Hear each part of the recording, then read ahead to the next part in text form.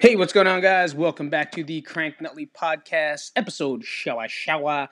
Today's episode, we're going to talk about the best diet plan for someone that sits at a desk all day long, someone that's pretty sedentary. So the word sedentary means pretty much you don't move a lot. Now, a lot of you guys have jobs that require you to maybe sit down, right, all day long for 15 hours, some of you. Some increments of 4. Minimal time to stand up and do stuff on your own, except for maybe going to the bathroom and or even just grabbing some water, if you even have water. And then on the way to the water equals the chocolate chip cookies that someone brought in to celebrate someone's birthday. I'm going down the rabbit hole. If you can't tell by my voice, I am a little under the weather, but my goal is to make sure that I put this out. Enough about me. So, what is the best diet? And I always like to say that this comes down to specificity, which means a little more personalization.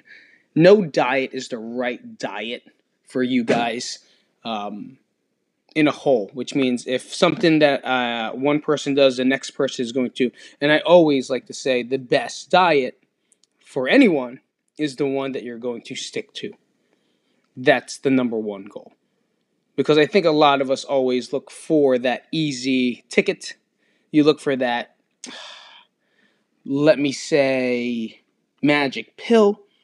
But if you've listened to this podcast before and or any of my videos, you all know that that's not the road to success in this day and age.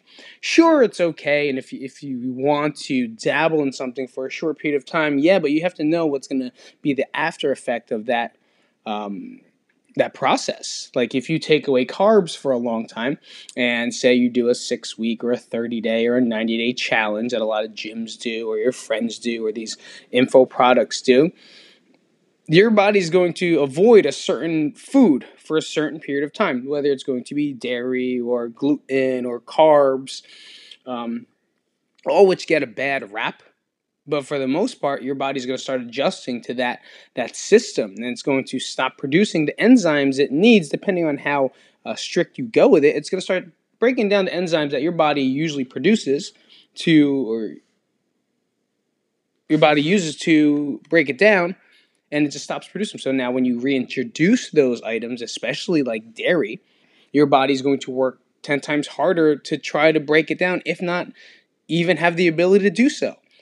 And statistically for women too, when you go into a low carb, super low carb, and we know the hot term and key right now is the ketogenic diet, right, which is a high fat, moderate protein, super low carbohydrate diet plan. And then they jump back to regular life, and now they can't understand why when they eat a pizza after the 6-week plan, why they're gaining so much weight, why it's hard for them to break down, or maybe even they feel sluggish, because your body stopped. It stopped breaking down the enzymes it needs to break it down. And it will limit that. And sometimes those don't come back.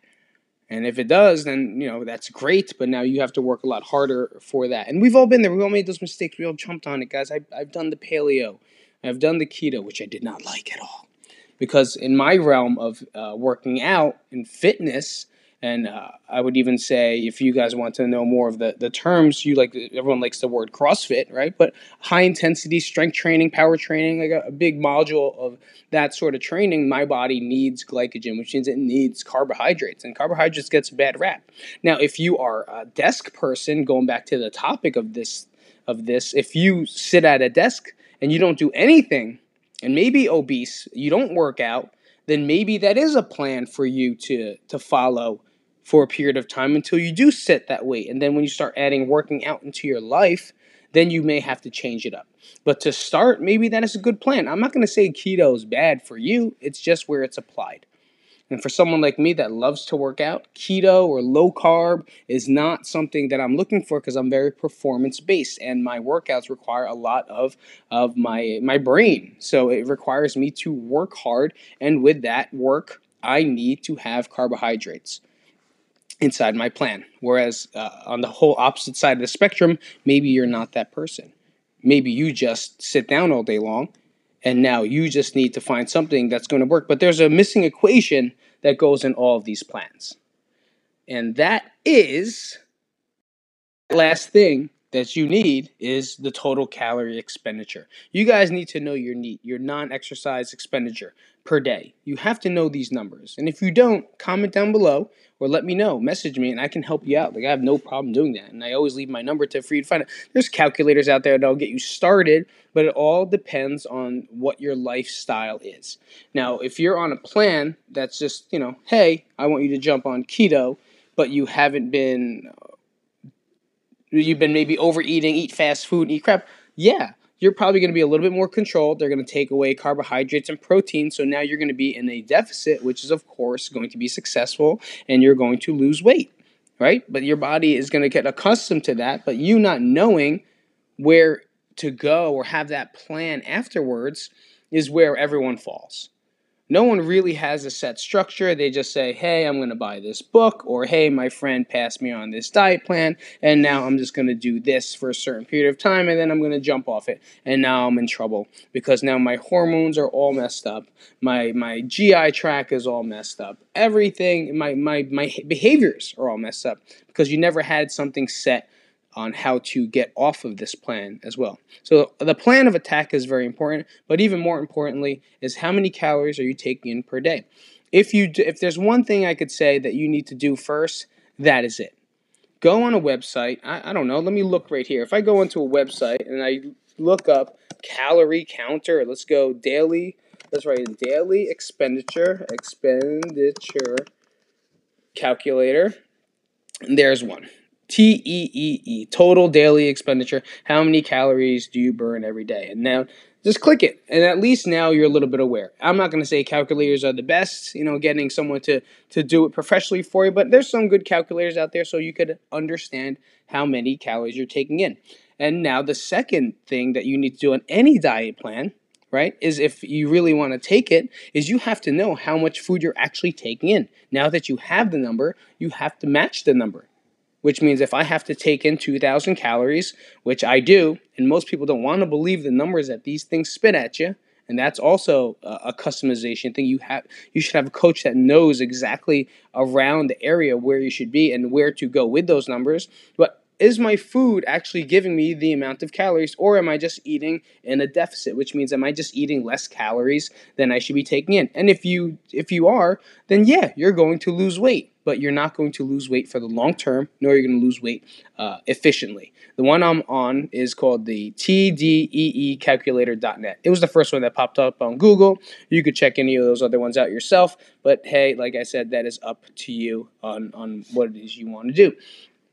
That is the second thing. So the first one is knowing your total calorie expenditure. What do you need? Especially if you're just sedentary, or do you work out a little bit, or do you walk? And those numbers are going to rise based off what your body does, and your age, and your weight, and your height. Number 3 is now tracking, learning how to know, and just do it for a couple days, because the number one thing is awareness, and being aware is the best way to do it, because you now know at least a gauge of where you are versus where you're going. Like I said, the main key here is your plan of attack. What is your plan going forward? Not just, hey, I'm going to follow this plan and then I'm just going to jump off. What is your plan? Where are your goals? Where are we going to? And where are we going to in the next year? Knowing that is going to be the best thing you could do. Number 3, who's holding you accountable? Who's the person or people that's going to hold you accountable to what it is you're trying to do? Because, guys, I do it on my own, and I'm not really that good. I can do it. I'm a professional. But if I don't have someone there logging me in and checking on me every week, especially when I'm goal-oriented, then I don't know. If I don't have a support system or a group of people that are going to help me in this journey towards me trying to get stronger, get better, compete, and get ready for something, then I'm missing a big factor inside this case. So, like I said, what is the best diet plan for you if you're sitting down on your desk? That all depends. It all depends if you sit down on the desk, but do you work out? If you sit down at the desk and then you marathon run, do you sit down at the desk and do absolutely nothing? Do you sit down at the desk and are obese? Everything is different. But the one thing I need for you to know is that you have to follow something that you know you can follow for the rest of your life. All right. And if you need help, just reach out. Like I said, come back to this podcast. I'm glad you guys came out. This is Pete from the Crank Nutley podcast. Have a great day. See you guys next week.